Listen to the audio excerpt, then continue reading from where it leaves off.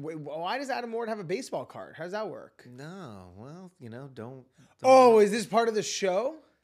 You're really like a detective here all of a sudden. Do I get a baseball card? Because that'd be really cool. I don't know. Man, there's really no guarantees. Not everyone gets one. It's nice to have a podcast host with a lot of spare time on his hands. He does a lot of cool stuff. I got no spare time on my hands, man. I got no spare times. I put it all into this and all into you, and I'm reading your book and listening to your book. I just, know. it's got like many doors to cover. Knocked out. But I actually mean that in a serious way. And I'm sure you've seen other podcasts where people are just like, so tell me, what is the third door? Right. And you're just like, there goes my first question. Okay. No, I'm kidding. Okay. Yeah. Oh, shit. All right. How do you do? What do you do? Joe Rogan? Just out of curiosity, do you Joe Rogan this in the sense that you just start in conversation and it just rolls from there? Yeah, I don't like using the term Joe Rogan this. I'm not trying to Joe Rogan anything right now. But he did start that style though. Yeah. Where he's just talking and talking. The show starts sort of in the middle of a conversation. You might already be on the show. You don't even know it, Alex.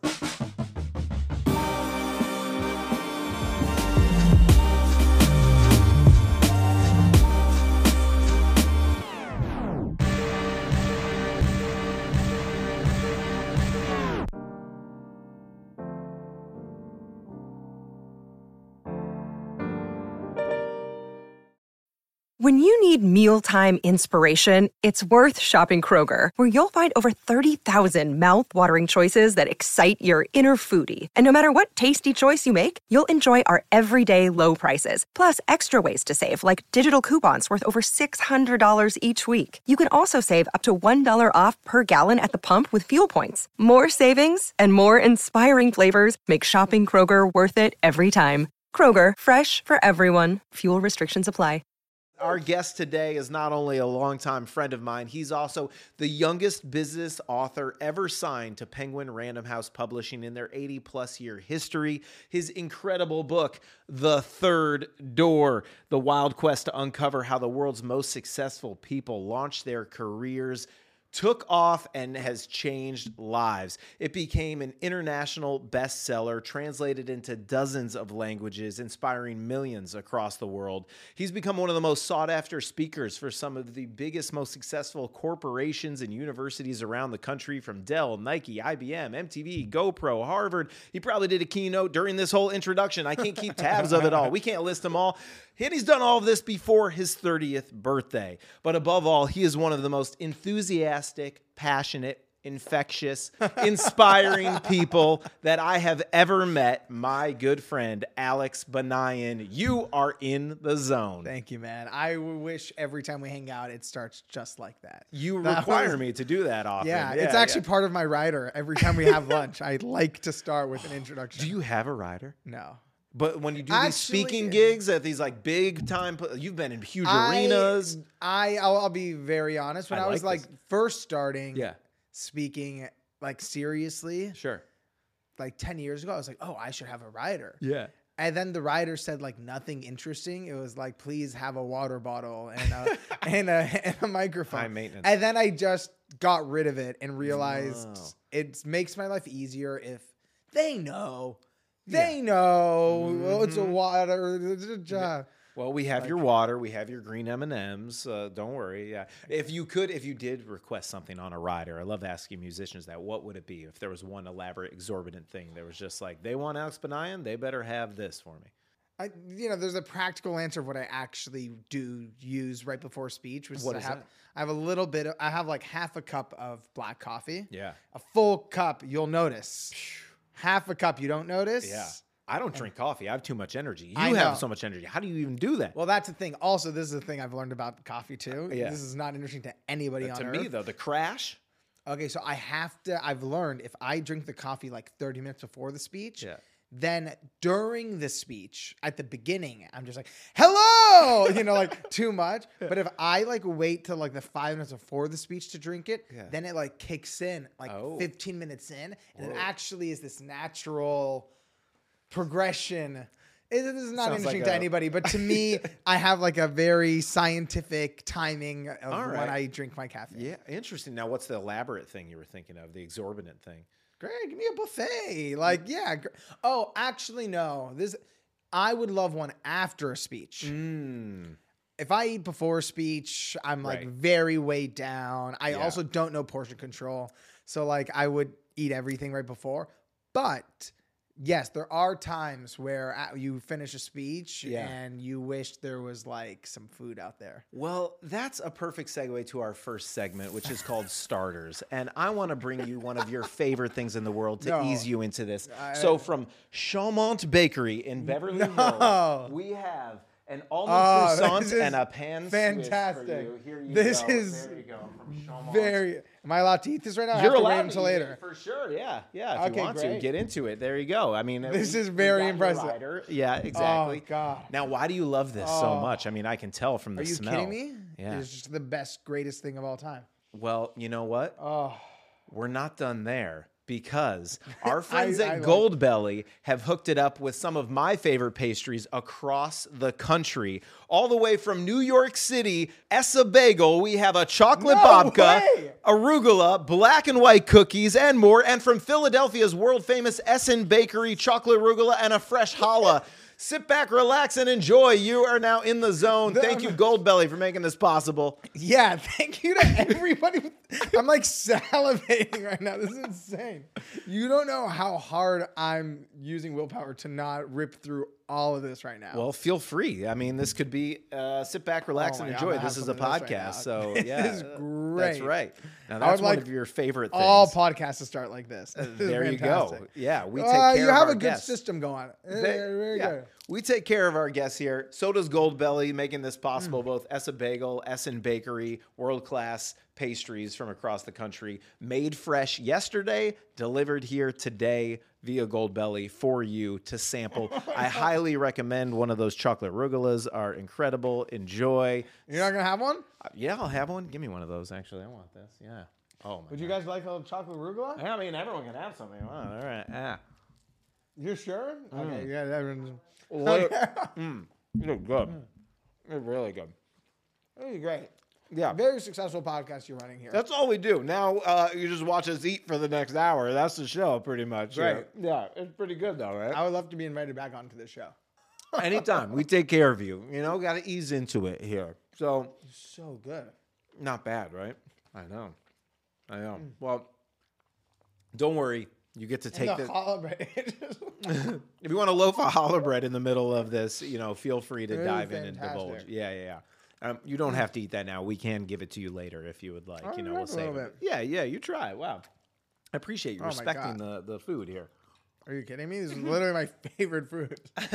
If this was backstage before a speech, it would turn out to be the worst speech. Yeah. Now I walk out with like chocolate on my your face. You would crash after that for sure. Now, I mean, do you have memories? Why is this one of your favorite places, the Chaumont Bakery in Beverly Hills? What is it about this bakery in particular that you love? It's actually interesting. The first time I ever had it, and they're not related in my head. They're not related, the memories, but first time I ever did have it, though, was the morning of my dad's funeral. Wow. And I know that sounds like very dark for like my favorite food, yeah, but sure. my mom is just like, the greatest mother of all time. Mm-hmm. And of course, on like the morning of her husband's funeral, all she's worried about is like making sure that the kids are, like feeling good, like nourished. And so of course she wakes up at like 6 o'clock in the morning on the day of the funeral. And the only, I think, bakery nearby that was open at that time was Chaumont. Yeah. So she went in, and she knew my favorite food was croissants. Yeah. So she's the best mom of all time. And just goes and gets all these things and picks us up for the day of my dad's funeral. And you're just, I don't need to explain, what that feels like.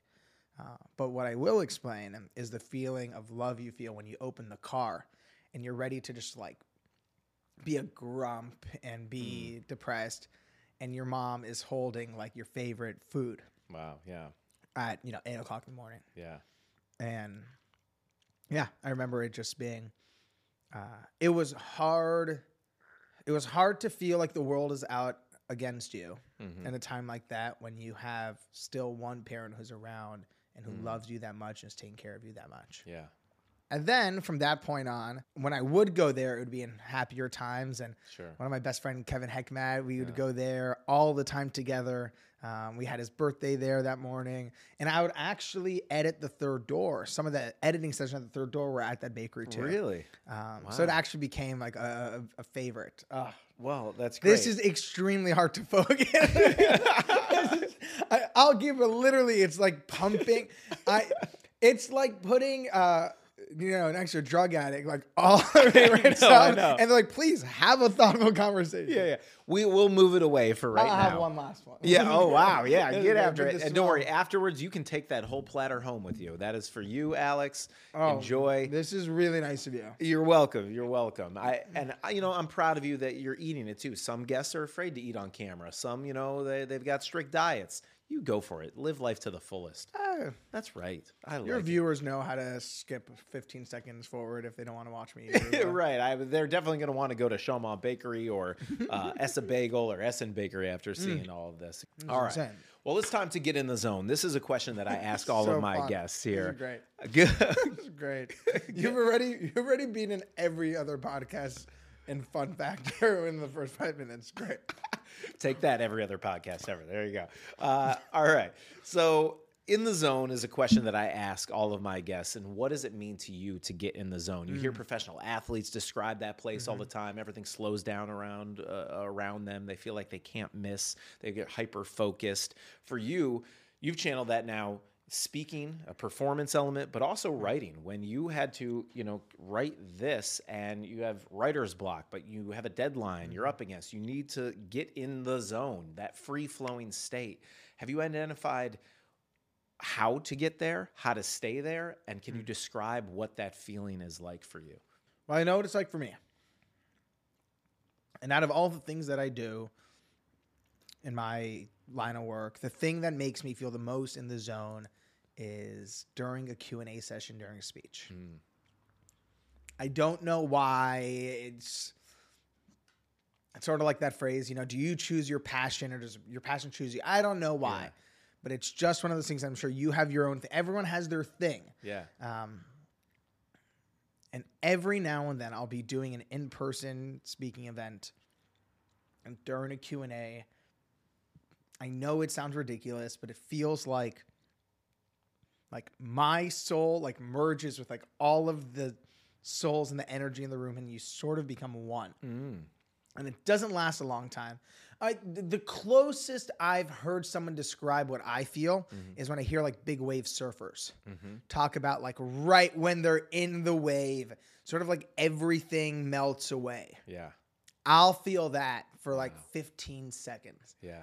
And it's a weird, it's one of those sensations that you can't make happen. It sort of happens to you. Do you realize it when you're in it? Yeah. Or, yeah.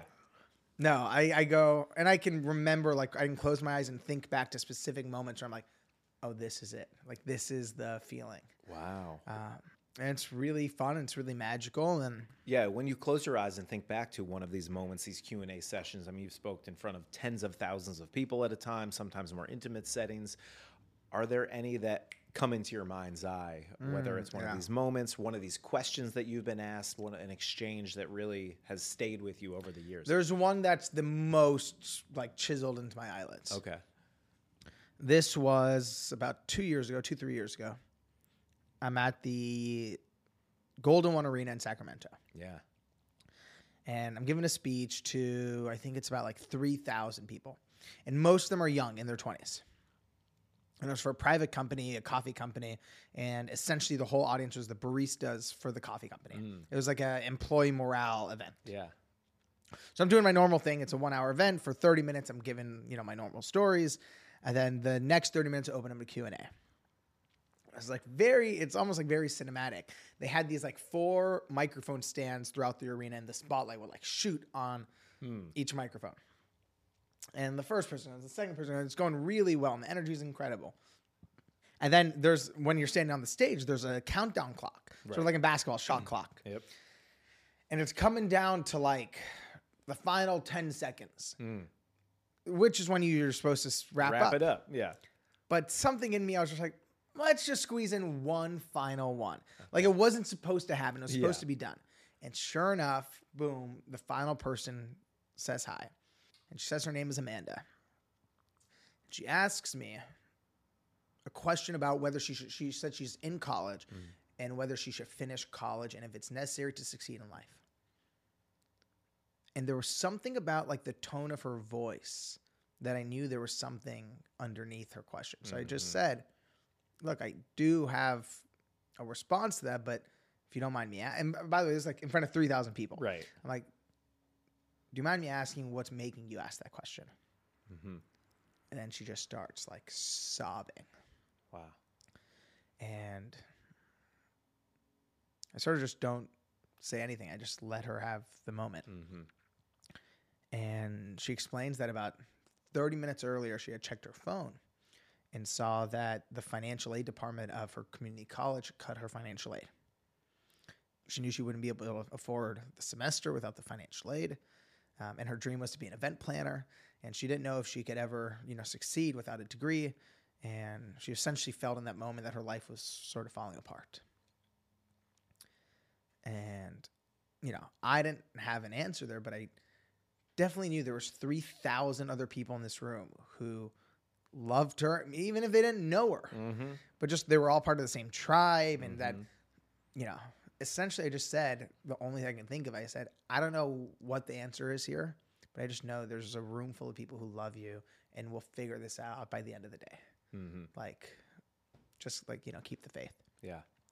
And then I hear someone from the audience, once I say, it'll be figured out, don't worry. Yeah. Someone in the audience yells. And then someone else in the audience also yells. And I can't really hear what they're saying because it's a stadium. Sure. And then they all start chanting the same word. And then I hear they're saying the word Venmo. It didn't register to me. And someone in the front row literally had to spell it out. They want to know her Venmo account. And I look over to the CEO of this company who's in the first row who hired me. Yeah. This is I knew this is not an appropriate, normal thing. And I just sort of looked at him and I was like, sort of saying, I'm going to go for it. Yeah. And I said, hey, everyone, I know this is crazy, but Amanda, do you mind saying your Venmo account and just we'll see what happens? Yeah. And she was she's like, no, that's not why I asked the question. Right.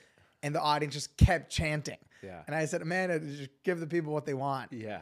And she spelled it out, and a genius person on the AV team typed it onto the Jumbotron. Oh, wow. Nice. And I just see all these kids take, and by the way, you have to remember, these are baristas working on minimum wage. Yeah. So I'm assuming, maybe $1 or $2. They take out, $5. They all take out their phone.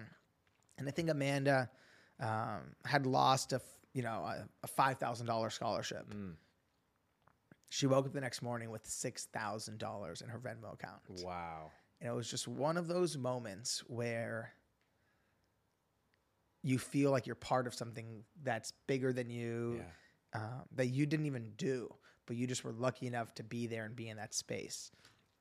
And that's one of those moments that I'll always remember for my whole life. Talk about crowdsourcing, crowdfunding. Literally. Right there. Literally. And first of all, the Venmo corporate people were freaking out. This is the best story we've heard in years. Yeah, absolutely. That's great. So it was really, really, really beautiful. Wow, that's really cool. That's very special. Now, I've read your book several times, and it's fantastic. And I know you've done tons of press. Many people have read your book, but I'm sure there's a lot of people watching this episode here today who still have not discovered it. So I do want to get into a little bit about this book, how it came to be and what it is. And, the third door, a lot of people ask you, what is the third door? But I want to cover more about the wild quest to uncover how the world's most successful people launch their careers. Because that's what you set off to do, is to track down the world's most successful people and figure out how they got their foot in the door, how they started. We're talking about people like Bill Gates, Lady Gaga, Larry King, Maya Angelou, Jane Goodall, Jessica Alba, Quincy Jones, many, many more. These are all people that you were able to, through a combination of persistence, luck, tenacity, putting yourself out there, track them down and get time face-to-face with them to learn from them. First, why did you want to take this quest? Well, there's the reason that I was aware of. The reason I was aware of was I was 18 years old. I was a freshman in college, and I was spending every day lying on my dorm room bed staring up at the ceiling. To understand why I was going through that, you have to understand that, as you know, I'm the son of Persian Jewish immigrants. MD stamped on my behind, path to become a doctor. Yeah. And as soon as I got to college and the idea of me not becoming a doctor even entered my mind, I sort of spiraled into this life crisis of what am I going to do with my life? And the worst part was I not only didn't know what I wanted to do, I felt I couldn't blow my cover and let my parents know that I wasn't thinking of being a doctor. So sort of living this double life. I'd go to pre-med classes during the day, but then I'd go home into my dorm room and just, panic and say, this is not my life. Yeah. That, and what's interesting, and I think about this a lot, sometimes that tension, and I know a lot of people, especially at a time like this right now, feel that inner tension of sort of something's not right. And it's so easy for us to demonize that tension. But the truth is, it's that tension that's the seed for change. And if you can actually sit with it and ask it questions, it's trying to push your life forward. And what ended up happening was that inner tension, the staring at the ceiling of what am I doing with my life, made me start searching for answers. Yeah. And I started ripping through business books and biographies, self-help books, looking for not a particular age in life, but really a stage. As you mentioned, when no one's taking their calls, no one's taking their meetings, how do these few people find a way to break through and launch their careers? And eventually I was left empty-handed.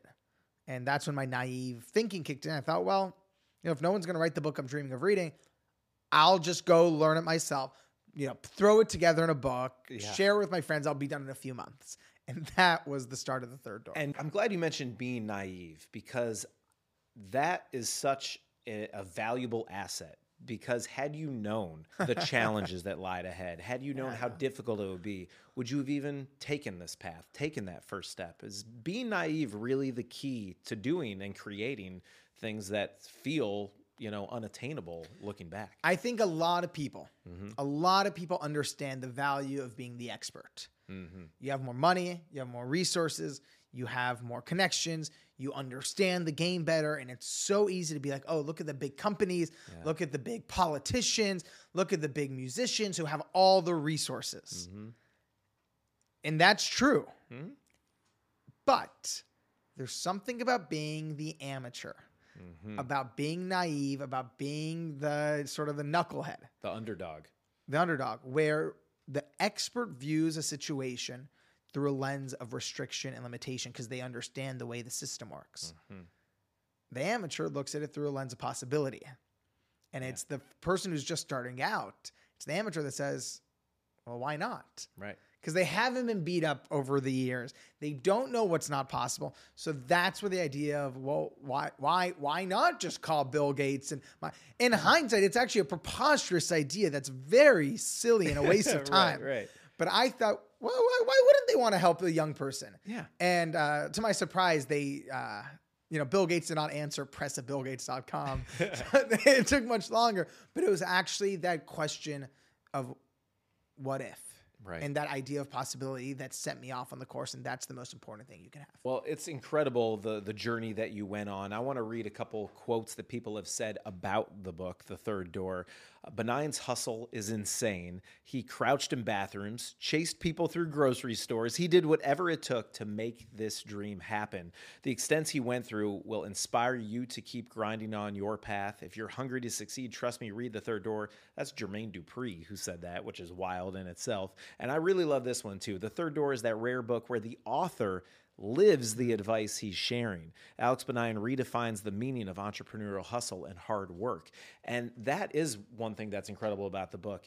You're learning as you're reading. You're being inspired. You're learning at the same time, but you're doing it while you are learning these lessons. And that quest, as you're uncovering and getting to all of these people to learn from them, it's really you that we're learning from on your quest, which is an incredible part of the journey. Thank you, man. You made this insane list of names. It's like, I want to learn business from Bill Gates, and I want to learn how to interview from Larry King, and I want to learn, how to write from Maya Angelou.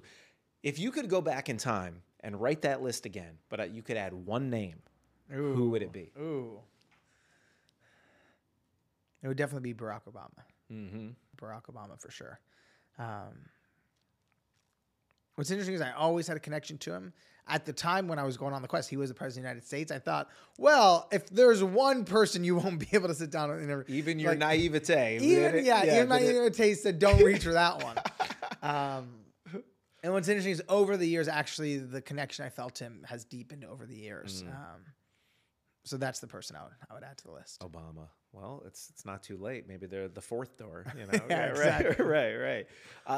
Talk a little bit about how persistence has played a role in this quest, in your life, and also how there can sometimes be a little too much persistence when you're dealing with anything in life, because there's a fine line of if you're just persistent, you will succeed, versus it's how you do things that matters too.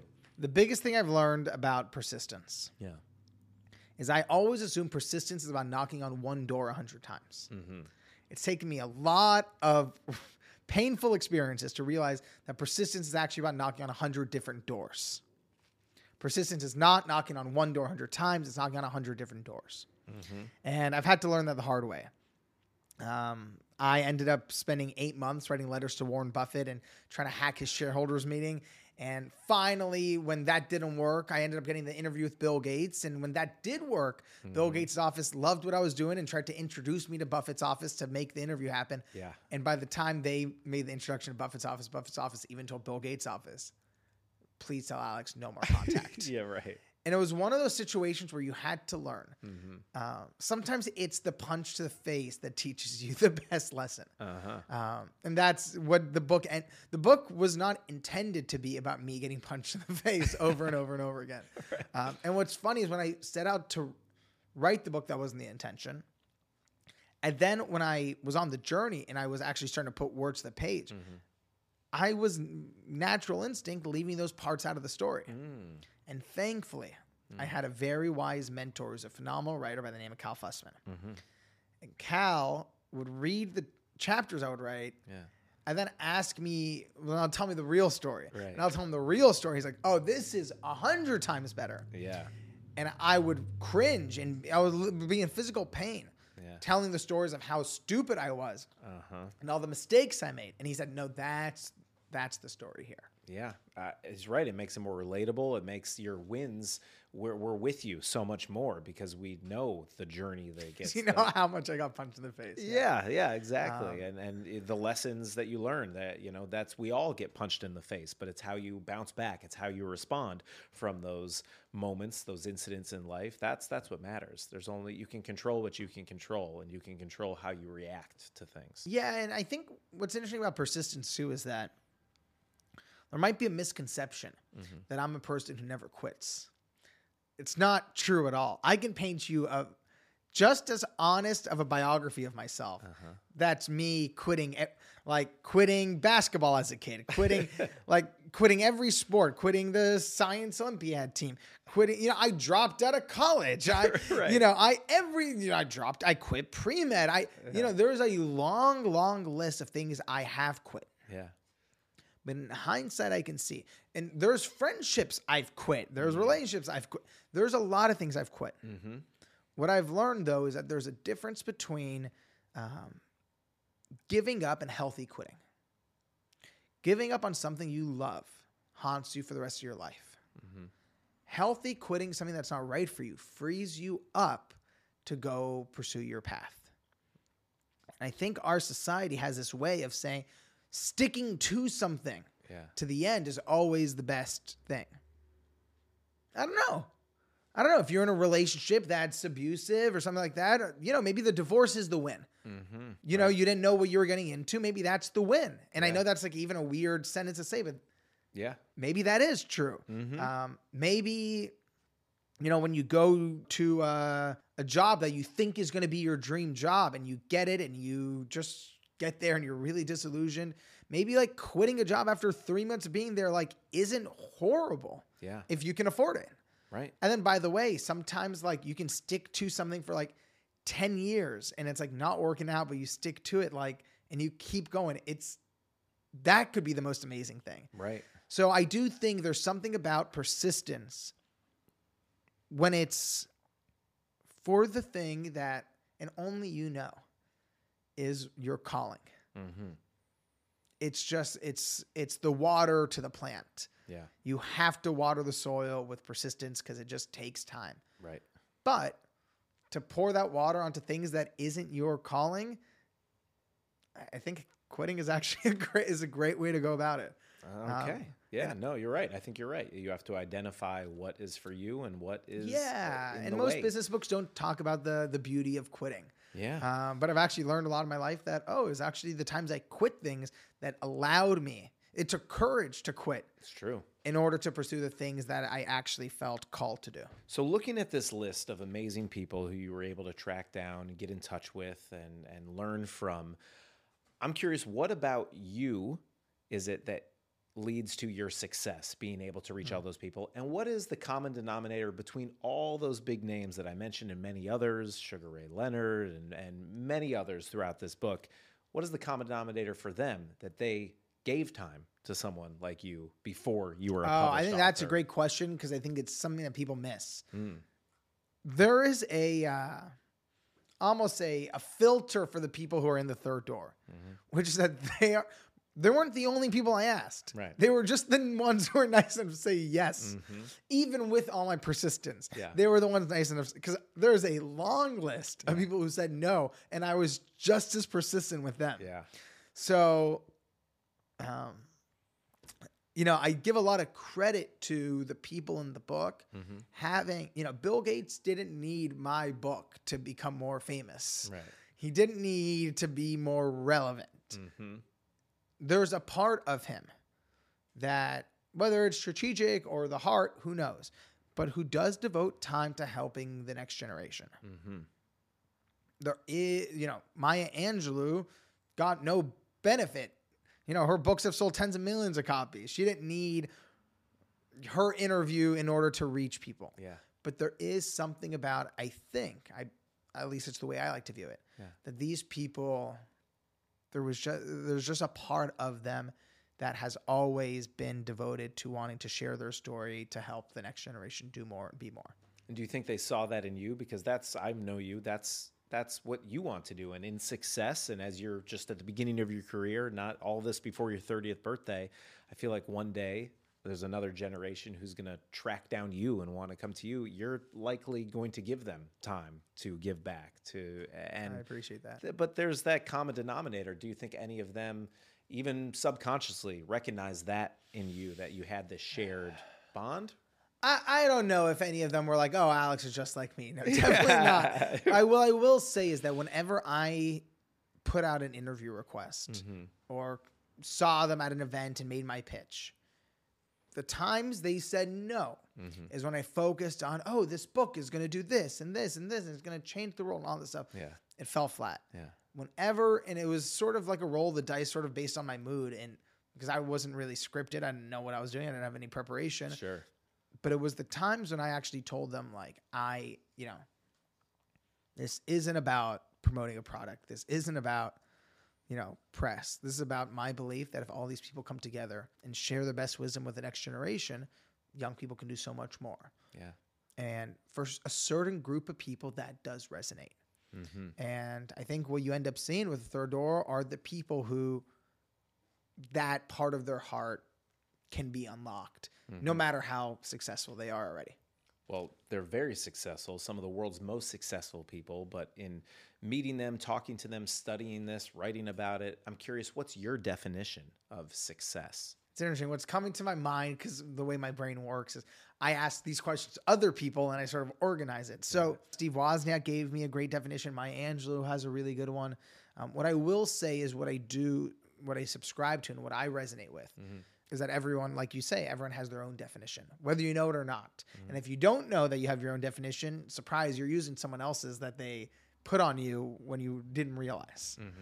Something that I like to think about is, am I doing something that feels aligned to what I believe is my calling on my path? Am I doing it in a way I'm proud of? Because even if I achieve it, if I'm doing it in a way I'm not proud of, I lose sleep at night. I don't look in the mirror and smile. And am I enjoying the process? That doesn't mean it's always fun or it's not hard work. Sure. but is there like a genuine, I can tell you, I'm sure you've been in this position. You're just grinding it out on no sleep and you're just putting it all out there. And you're like, in a weird way, like so proud of yourself and you feel so good about it. And there's other times where you're working like half days, but you just feel like completely out of energy. Mm-hmm.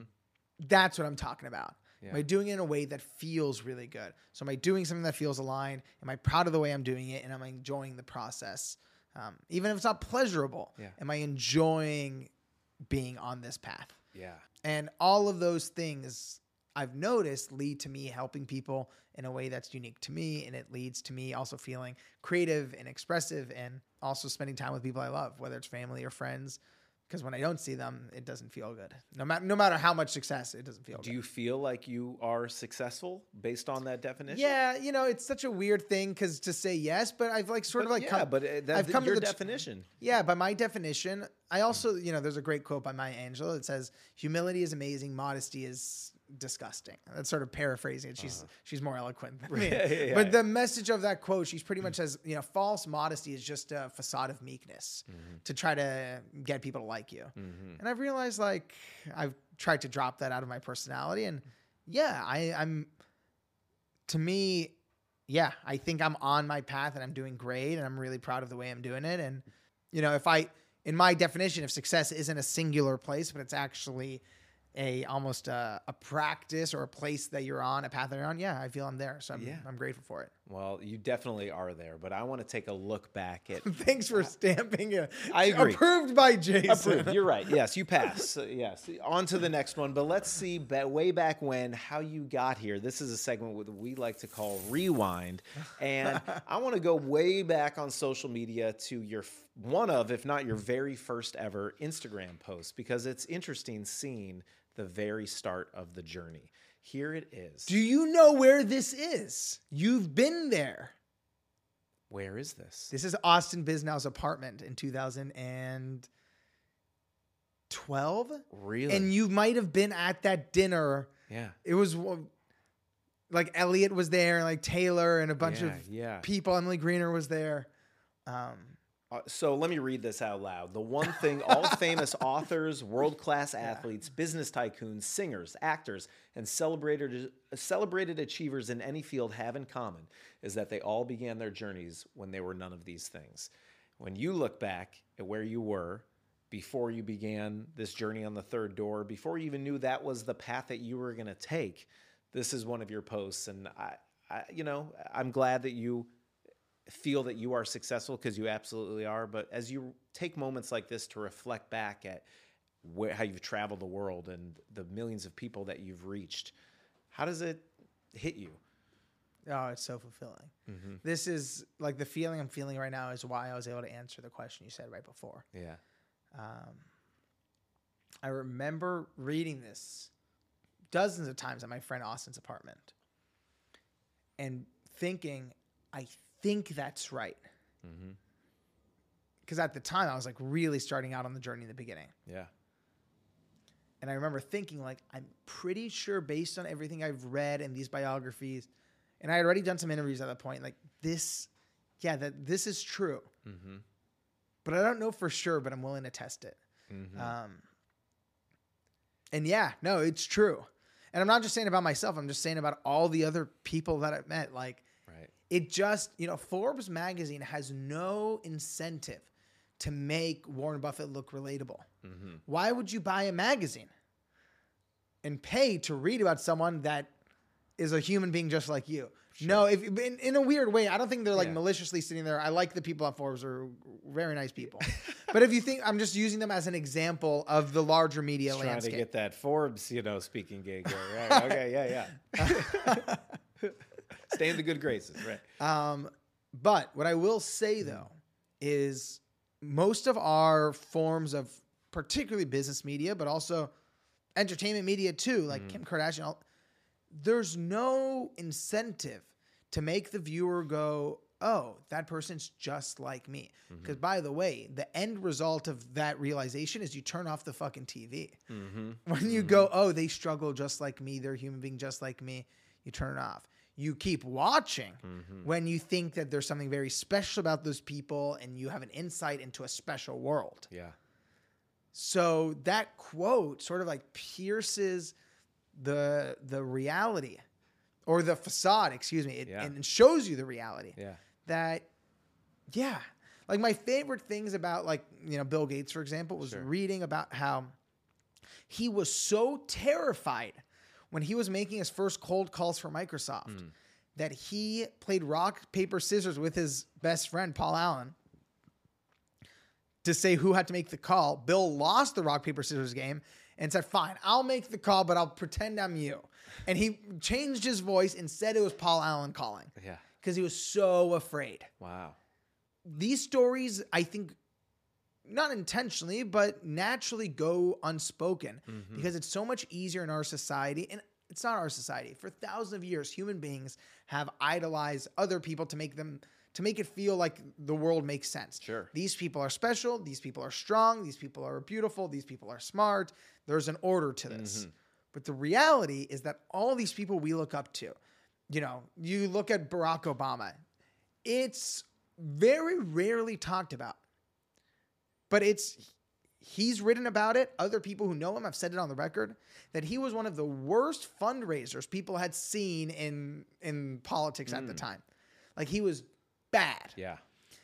And even Obama himself talks about when he had to go and sort of cold call to raise money for his Senate campaign. Right. He would just go like to the coffee stand for like 2 hours and try to procrastinate. Yeah. And he would take long bathroom breaks and because he was nervous and he was bad at it. And just the reason I love that idea so much is it humanizes the people we look up to and actually reminds us that all of the imperfections I can speak for myself, very aware that we have. Yeah.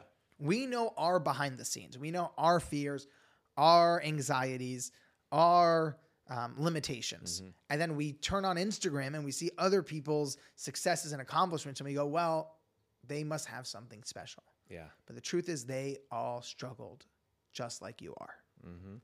And that should give hope. Those stories should be told. So I'm glad that many of them are in your book and you're telling a lot of those stories and sharing those with everyone. Thank you. Now, one of your most famous stories is actually what kickstarted this journey. You've told it many times, but we'll take a look here because it's infamous now for those who know you. But for those who don't, you famously hacked The Price is Right.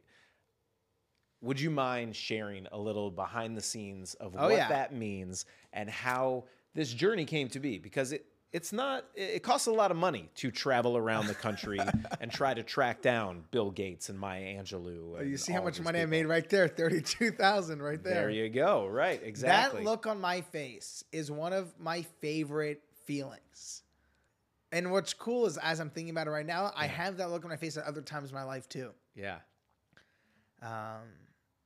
Because it's just, it's awe and astonishment of like, it's sort of like, holy shit. You can't believe this is happening. I can't believe what I'm seeing right now. Yeah. So and essentially, let me set the stage. Let me Please. set the stage here, right? You're pre-med, you're looking at the ceiling. You don't want to be doing this. You want to go out on this path, this journey. How are you going to fund that? You have a final the next day and you find out that you can get tickets to The Price is Right. So I'll hand it off to you. So I'm in the library at the time. It's 2 nights before final exams. I'm still pre-med. And I'm in the library and I see somebody, and the book idea was already in my head. I hadn't done anything about it, but it was in my head because what I knew, somewhat correctly and somewhat incorrectly, that one of my biggest obstacles would be money. Yeah. Traveling around the country takes money I didn't have. So it was just sort of in my head. So I'm in the library 2 nights before final exams.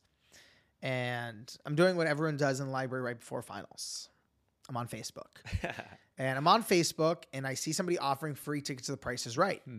As you can see by this very handsome picture, I went to USC, college here in Los Angeles, and The Price is Right is filmed not too far from where I was at school. And my first thought was, well, what if I just go on the show and win some money to fund this book? not my brightest moment. Right, Plus, I had finals in 2 days. Yeah. It was a horrible idea. I knew right off the bat, very bad idea. But it was one of those times, and I would imagine you've had these feelings too, where no matter how ridiculous an idea, for some reason it won't get out of your head. Yeah. And the problem was I had finals, and I was in the library and I had to study, so I needed to get out of my head. Yep. So to prove to myself it was a bad idea so I could stop thinking about it, I take out my spiral notebook. I'm sitting at this round wooden table in the corner of the library. And I take out my spiral notebook and I write best and worst case scenarios to prove to myself this is a bad idea. And I'm writing, worst case scenarios. Fail finals. Get kicked out of pre-med. Lose financial aid. Mom stops talking to me. No, mom kills me. There's about, 20 cons. Right. And the only pro was maybe win enough money to fund this dream. And it was almost as if somebody tied a rope around my gut and was slowly pulling in a direction. So that night, I decided to do the logical thing and pull an all-nighter to study. But I didn't study for finals. I studied how to hack the Price is Right. And I went on the show the next day and did this ridiculous strategy and ended up winning the whole showcase showdown, winning a sailboat, selling that sailboat, and that's how I funded the book. And that's really how the journey set off. And it's unbelievable. I mean, that in itself is crazy and definitely grabs you in at the beginning. When I first met you, people are always like, tell the Price is Right story. Tell the Price is Right story. You've probably told it a million times, but it's so just unimaginable that you would do that and that it worked, that you figured out how to hack it to get on the game without really knowing how the game worked. And even as you're bidding, you didn't know what you were doing, but still somehow it paid off. And then this happened. You win the Price is Right. And my hacking was much less Einstein and much more Forrest Gump. Yeah. But it ended up working. What's crazy is I sold the sailboat that I won. Yeah. For, I think Here it is. Oh, this is the moment. This is the moment. moment you find out exactly. $1,188. Difference of $1,188. Alex. Just by a couple. Wait, I've never noticed it. Can we go back for a second? Because I've never watched this closely because why would I? Tanisha goes him?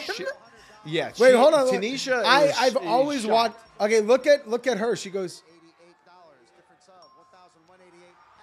How? I love that only because you know the full story. What ends up happening is Tanisha is much more equipped and qualified to be winning the show, and I'm sort of like tripping over myself like a moron. You bid the wrong amount. Everyone was like, "Oh, you're joking." I was the beneficiary of very, very, very kind audience members. Yeah. Who I was lucky enough to have met in the audience beforehand, and they sort of understood my mission and my story and why I was there. But I never noticed that little moment of she going, "Are you like him?" She's still shocked. Tanisha is not over it. Let's bring out Tanisha. Tanisha. No, she's not here. We only and have she was very. I croissants. remember her being very nice, but her and I equally being very. We were on the same page that neither of us could believe that I ended up. I don't think anyone there could, but it's an amazing start to the story and your journey. It's fantastic. And then this journey would take you all over the place. You got to not only interview Larry King for the book, but got to know him. And he became, an important figure in your life. And I want to know what this moment was like for you, because to come full circle, complete this journey, complete this book, and then sit here in this chair. Author and success expert, 25-year-old Alex Banayan, who hacked his way onto The Price is Right, used the earnings to travel the globe tracking down some of the world's most successful people, including Warren Buffett, Lady Gaga, Maya Angelou, and me, in an effort to learn what they all had in common. He compiled his findings into a book called The Third Door. What are you going to do with all this? You're going to continue to write books? You're going to continue to do speaking? You're only 25. What's Banayan's goal? My dream right now So much. is to take the third door mindset and to share it with as many people as I can. Because what I've realized is you can give someone all the best tools and knowledge in the world, and their life can still feel stuck. But if you change what someone believes is possible, they'll never be the same.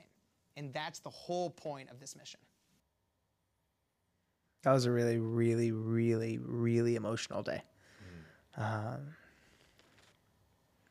As you know, Larry's passed away since then. It was because, as you know, the way I met him was I chased him through a grocery store in Los Angeles. Not the way most people end up connecting with Larry King. Or becoming a guest on his show one day. And what's so crazy, and again, all of this is a testament to who he is. And I mean this because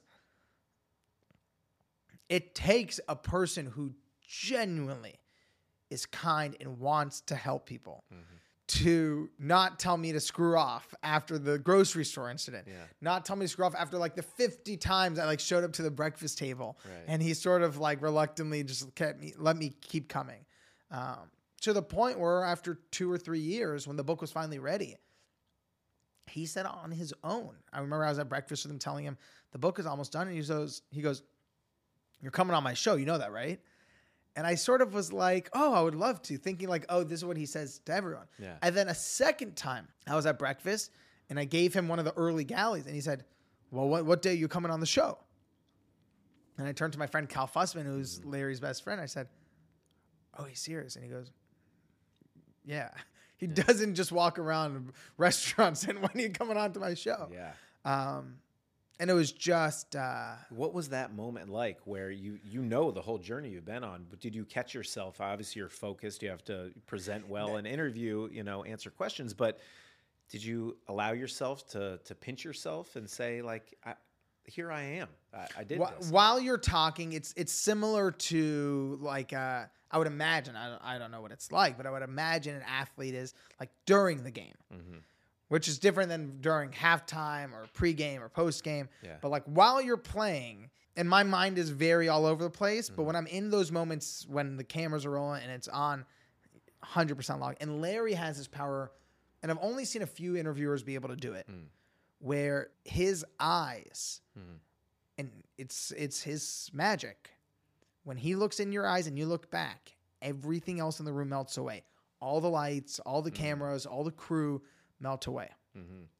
But then commercial breaks, he breaks eye contact, and all of a sudden you realize you're in this room. Right. And in those moments, when in between, I was like, "Oh, this is insane."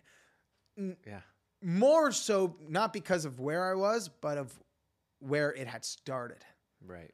Essentially chasing him and begging him to just, talk for a few minutes. And to see where it went. And then the journey continued because you've traveled the country, you've traveled the world with the Third Door, and it became a phenomenon in Japan. Check this out.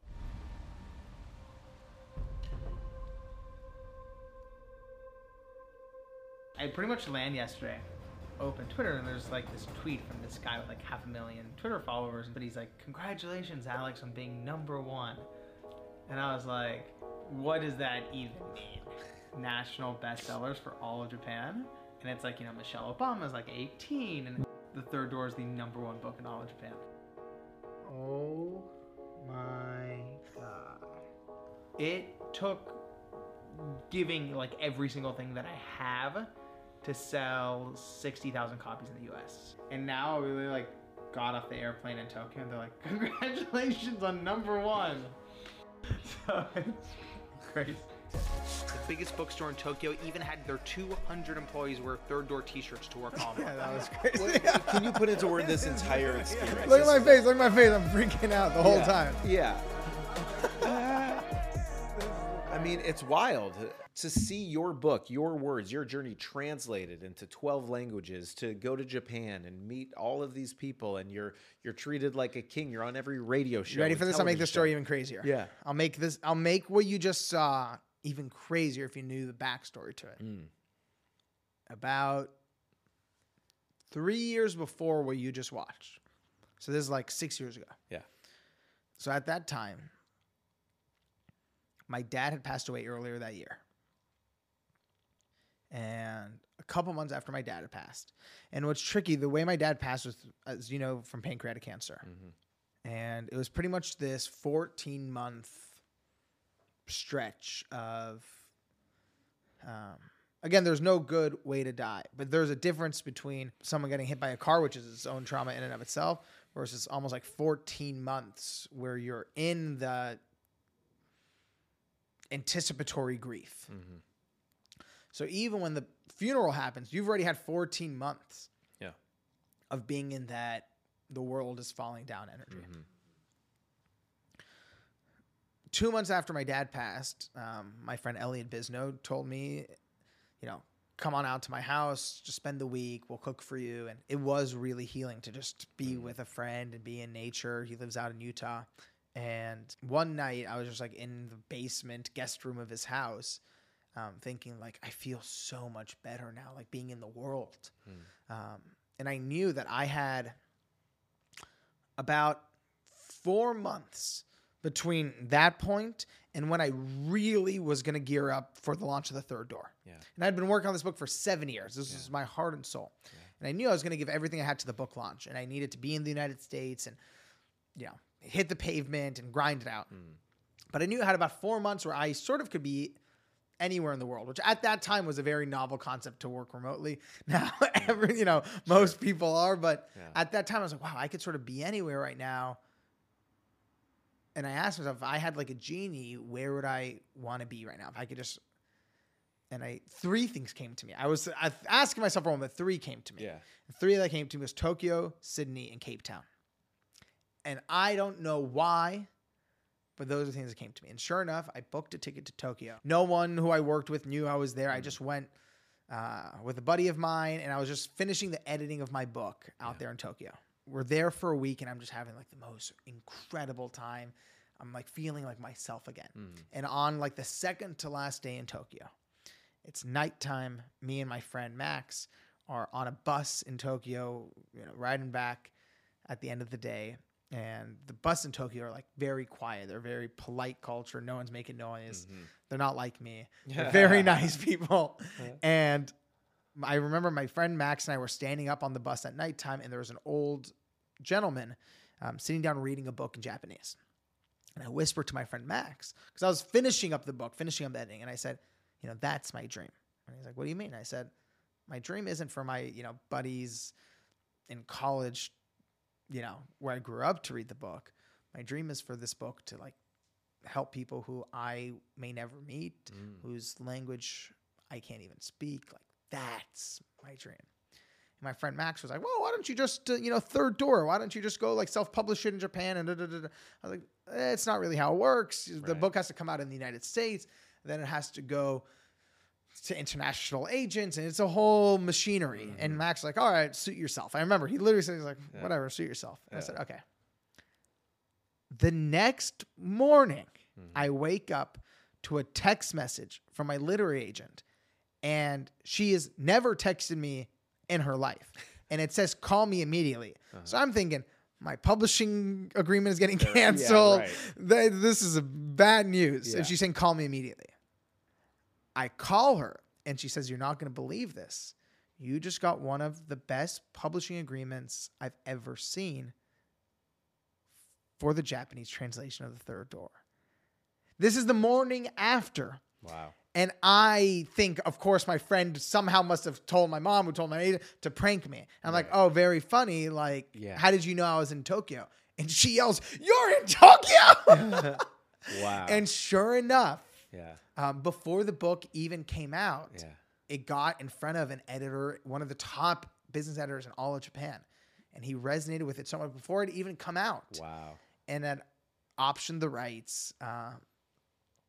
So that moment, being there in Tokyo for the launch, was already set up by this, what felt like a very fateful beginning. That's wild. So many stories like that throughout your journey, throughout your life, manifesting things, putting it out there. But the book starts and ends with the most important thing in your life, which is family.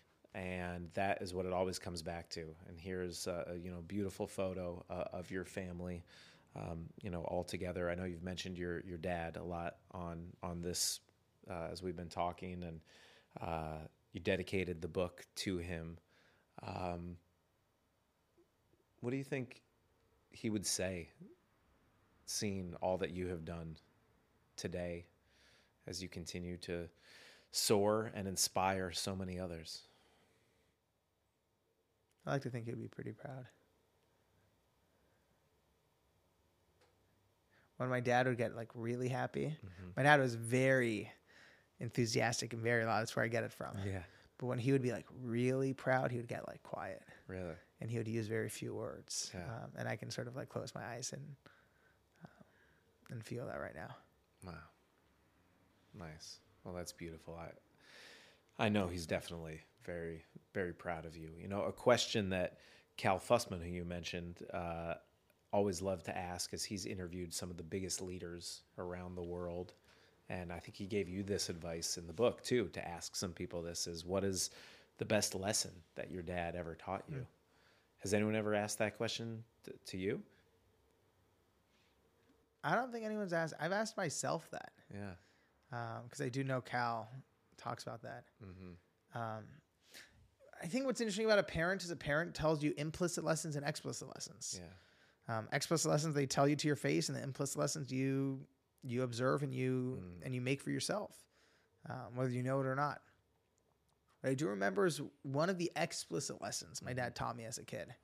And I remember this story, and I don't know why it feels so significant to me, but I think I didn't get a lot of this. You know, a lot of kids, I know you have like a really amazing dad, and I sort of like picture, like, it's a weird thing I don't even know your dad. I sort of just like, he's been very kind to me, and I've met him once, and he was so sweet, and he just like looks like the person who like, I don't know what it was like growing up, but it looks like he's the kind of person who was like sitting you down every night and be like, Jason, let me tell you something about life. Like, he just has that very like thoughtful energy. I love you, Dad, but I don't know about that. Yeah. I project that upon him because he looks very put together and well spoken. I didn't really get that. You know, having an immigrant family where, you know, my dad didn't really know the language that well, I don't really get that.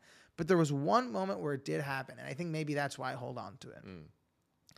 I was about 8 years old, and we lived next to a Rite Aid pharmacy. It was maybe like a 2-minute drive from our house. And, you know, sometimes, I think I was maybe in 3rd grade, and we're doing a project in class, and you needed a poster board. There was like 80 cents. I remember literally they were 80 cents, and they had like all the different colors at Rite Aid. I knew which aisle you to go to. Yeah. And the school said you needed to bring a poster board for a project. And of course, you know, me being a knucklehead kid, the morning of the project, I go, oh shoot, I forgot the poster board. So I'm like crying, like begging my parents to make a pit stop at Rite Aid on the way to school. You know, my dad's driving me to school. And for some reason, it was just me in the car, not my 2 sisters. I can't remember why. Because I was late. My mom must have taken my sisters, so my dad took me to Rite Aid. Okay, that explains it. All right. I've always wondered why I was alone with him. Yeah. I was late. Yeah.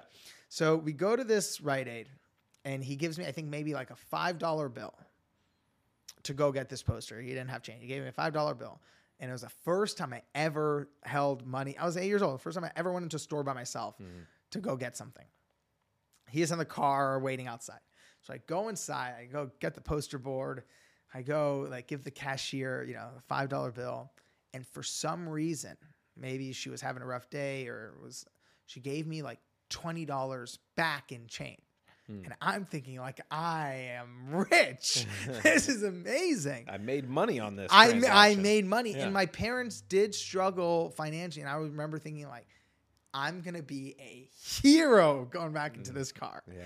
I got my poster board and I made money. Like, this is, Yeah. And I remember just like thinking like, don't say anything. As I was leaving the store, like, just like, get out of here. Like, you just were walking out with cash. And I get back into the car with my dad, and, you know, he sees a smile on my face, like, what happened? And I tell him the whole thing, and I give him like the $20. I'm like, here, Dad, it's for you.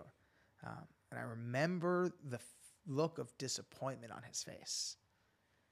And I was very shocked and surprised by that. Even at 8, I remember expecting him to like cheer me on. Yeah. And I remember very vividly, I remember exactly where we were parked, where he told me at the end of the day, her manager is going to go through her cash register.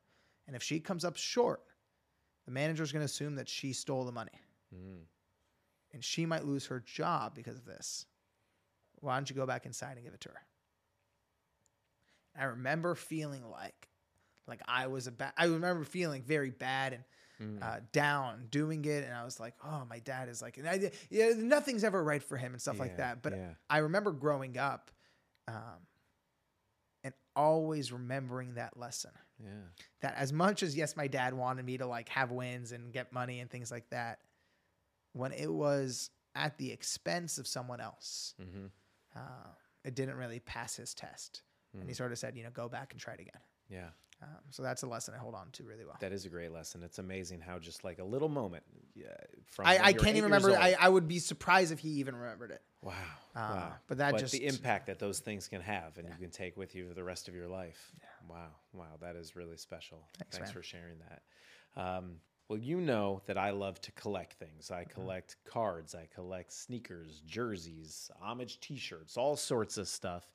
This is a segment called Cool, Calm, Collected, where I want to know. It's really a segment where I want to feel better about myself and the hoarding that I do. And I'm like, please, do you collect too? Make me feel normal. What do you collect, Alex? As you mentioned, I do love traveling. It's one of the things that the third door sort of opened up within me, and it made me realize, like, wow, this is really where I come alive. For sure. And when you showed the Price is Right photo of my face, that face has come up in my travels. Yeah. Because I'm not going on game shows every week, but I am able to go and travel and see the world, and seeing the natural wonders of the world makes my face light up the same way. Yeah. Which feels really good. So what I do is, I don't like, big things, but if I do see something on my travels that reminds me of something I loved about the place, that gives me an emotional connection to it. And if it's like small enough that it sort of fits into my carry-on luggage, and if it like supports the local community, I'm not going to like Walmart somewhere and Sure. I'll go and collect them and sort of like put them somewhere meaningful in my home. Yeah. And one of my more recent trips that was really, really powerful and impactful and enjoyable for me was I went to Rwanda. I'd never been before, and I went for my first time this past year. Can I show you what I got from Rwanda? Please. I would love to see it. Yeah. So this is a Rwandan peace basket. And I didn't know the history of it until I was there. And when I was in Rwanda, I spent about 10 days with a guide, and he was helping me go all around Rwanda. When you go to Rwanda, everywhere you go, the restaurants, the hotels, everywhere you go, there's these peace baskets. Yeah. And I remember him explaining to me that, yes, basket weaving has always been part of Rwandan history, but after the Rwandan genocide, they took on a very different meaning. And he explained to me that after the genocide, a lot of the men of the country perished. And it left, an exorbitant amount of widows. And not only were there a lot of widows, a lot of them were widows because their neighbor, it's a really heartbreaking part of human history, but it was neighbors against neighbors in the Rwanda genocide. And then the question comes together, okay, when the genocide's over, how do we reunite the country? And one of the things they did, my very basic understanding of it, is a lot of the women came together in sort of these Rwandan basket weaving groups. And what they would do is they would come together, and sort of the rule was, as long as, we don't talk about, politics or what divides us, but we come together with love for the country and love for each other, you're welcome. Yeah. And these women would weave the baskets together. And by doing that with their neighbors, it started weaving the country together. And I don't know what it's like to be part of a genocide. I don't know what it's like to lose numerous people in your life all at the same time. But I do know what it's like to lose one person. And I know the helplessness that comes from grief. And the fact that these peace basket weaving groups were formed, it gave almost, at least how I would imagine, this certainty of purpose of, all right, I don't know what tomorrow's going to be like, but today we're going to the group and we're weaving together. Yeah. So I got one of these in Rwanda, and I got one for my mom, and I got one for each of my sisters, and it's in each of our houses. So I have one, my mom has one, and my two sisters have one. And I love it a lot. This is in my bedroom. Wow. That's great. Well, thank you for bringing that and sharing that with us. I really appreciate that. That's a meaningful collection that you have. Thanks, definitely. Man. And as you travel the world, I'm sure you'll continue to collect. amazing experiences and mementos that will remind you of those places and the people that you meet along the way. And I know to get to the third door and the success you've had on this book, you didn't do this alone. And this is a little segment we called Got You Covered, where we want you to hear from someone who helped you a little bit along okay, the I way. like this. One of the things Oh, people there we don't go. know about Alex Banayan is what a great introducer he is. Jason, he introduced us. He introduced me to Elliot Bisnow. That got my speaking career off the ground. He introduced me to Tim Ferriss. That launched my podcast. And I know a woman who Alex introduced to Clubhouse, got her past the gates. She made friendships there, and when her business was in trouble, one of those contacts gave her $100,000 accelerator boost. What? So I'm telling you, if Alex introduces you to somebody or an idea, better pay attention. Cheers. He's one of a kind. Yeah, there's no one like him. Cal Fussman. There's no one like him. In I don't know, 30 seconds or less, how would you describe Cal Fussman? Who is he? I mean, Larry King published many books, but not many people know that Cal Fussman was the ghostwriter behind the scenes of many of those. He's published many of his own works and books, interviewed some of the biggest leaders in the world. And can you just sum up what he meant to you on this journey and in your life? So, as you had mentioned, the book is dedicated to three people: my dad, my mom, and to Cal Fussman. Yeah. And the reason I felt that was not only necessary, but I wanted to, was my parents gave me this life. Cal, in a lot of ways, gave me this book. And what I mean by that is I had the experiences of the third door. Cal helped me learn how to write about them because there's a huge difference. I didn't know this between being able to talk and use my enthusiasm to tell a story versus have words give people that emotional rise. Yeah. Because that is, I thought that's sort of like, I thought the difference between speaking and writing was the difference between like the backstroke and the butterfly and swimming. No, it is the difference between swimming and horseback riding. There's two very different, they're both sports, but very different. Yeah.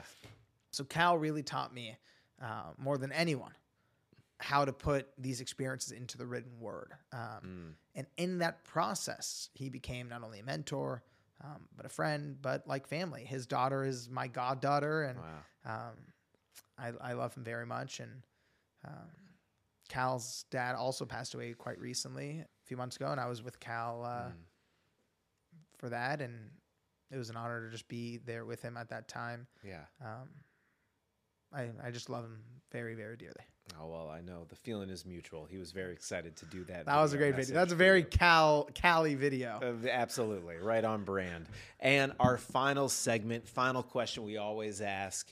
It's brought to us by our friends at Homage, my favorite t-shirt company in the world, of course. I want to give you an opportunity to pay homage to someone in your life who's inspired you. It could be a friend, a family member. Maybe it's someone you've already mentioned, or maybe it's someone you've never even met, but they've just inspired you from afar to help get to where you are on your continued journey and all the success, your definition of it, that you have had in your life up to this point. So Alex Banayan, who would you like to pay homage to? So the first person that came to my mind, which I wouldn't have expected, because there's a lot of people I'm very like my mom and mentors. And first person that came to my mind is a woman named Michelle Halimi. Miss Halimi is what her name was to me when I was in high school. And she wasn't even my own teacher. She was just a English teacher in the school. And for some reason, but she was like a younger teacher. I think she was maybe like in her early 30s. For some reason, I don't know why, she just believed in me and was nice and was kind. And when you're a teenager, I'll speak about myself. When I was a teenager, and you feel left out, you feel not enough, you feel, I felt many times there's something wrong with me. There's there's a reason I'm not invited to the parties. There's a reason I can't get a date. There's a reason I can't make it onto a sports team. There must be something about me that just doesn't fit into this world. when just one person, particularly someone that you actually admire and think is cool and you think is successful, when they look at you and say, you're doing great, you have a lot going for you, it just means so much. So, yeah, I'd like to say my thanks to her. All right. Well, thank you for that. And Homage wants to pay homage to you as well with your own custom homage t-shirt. There we go. There's always a way. I love that. Saying. There you go. Oh, and it's so soft. Hey, that's right. That's what we do. That's for you. And because no episode of In the Zone would be complete without your very own In the Zone trading card. That's so sick. So these are limited edition. We only made 5 of these. We're going to have you autograph all 5. 1 is for you. 1 is for our wall of fame with our other guests. And 3 are going to go to our fans and followers on social media. I know they're big fans of you as well. They have a chance to win an autographed Alex Banayan In the Zone trading card. Limited edition. Print it. There's always a way. You could win it. There's a way here today. Alex, thank you for getting in the zone. Thank you so much. Really appreciate it. This is so awesome. Good. I'm glad you had a good time, my man. And let's get those baked goods back in here. I'm hungry. Yeah, you gonna get in? I got some croissants right down here, too. Yeah. You got it. This is so cool, man. Thank you. You've done many interviews. You've shared your story with the world, but we appreciate you coming here to share it with us and see a bit of the backstory and different side of you, too. You're right. This is fun. This is very fun. Good. Well, thanks. I'm glad you had a good time. I had a good time, too. You're the best, Alex. Much love, It's been fun watching your journey. Thanks, bro. Yeah. It's so cool.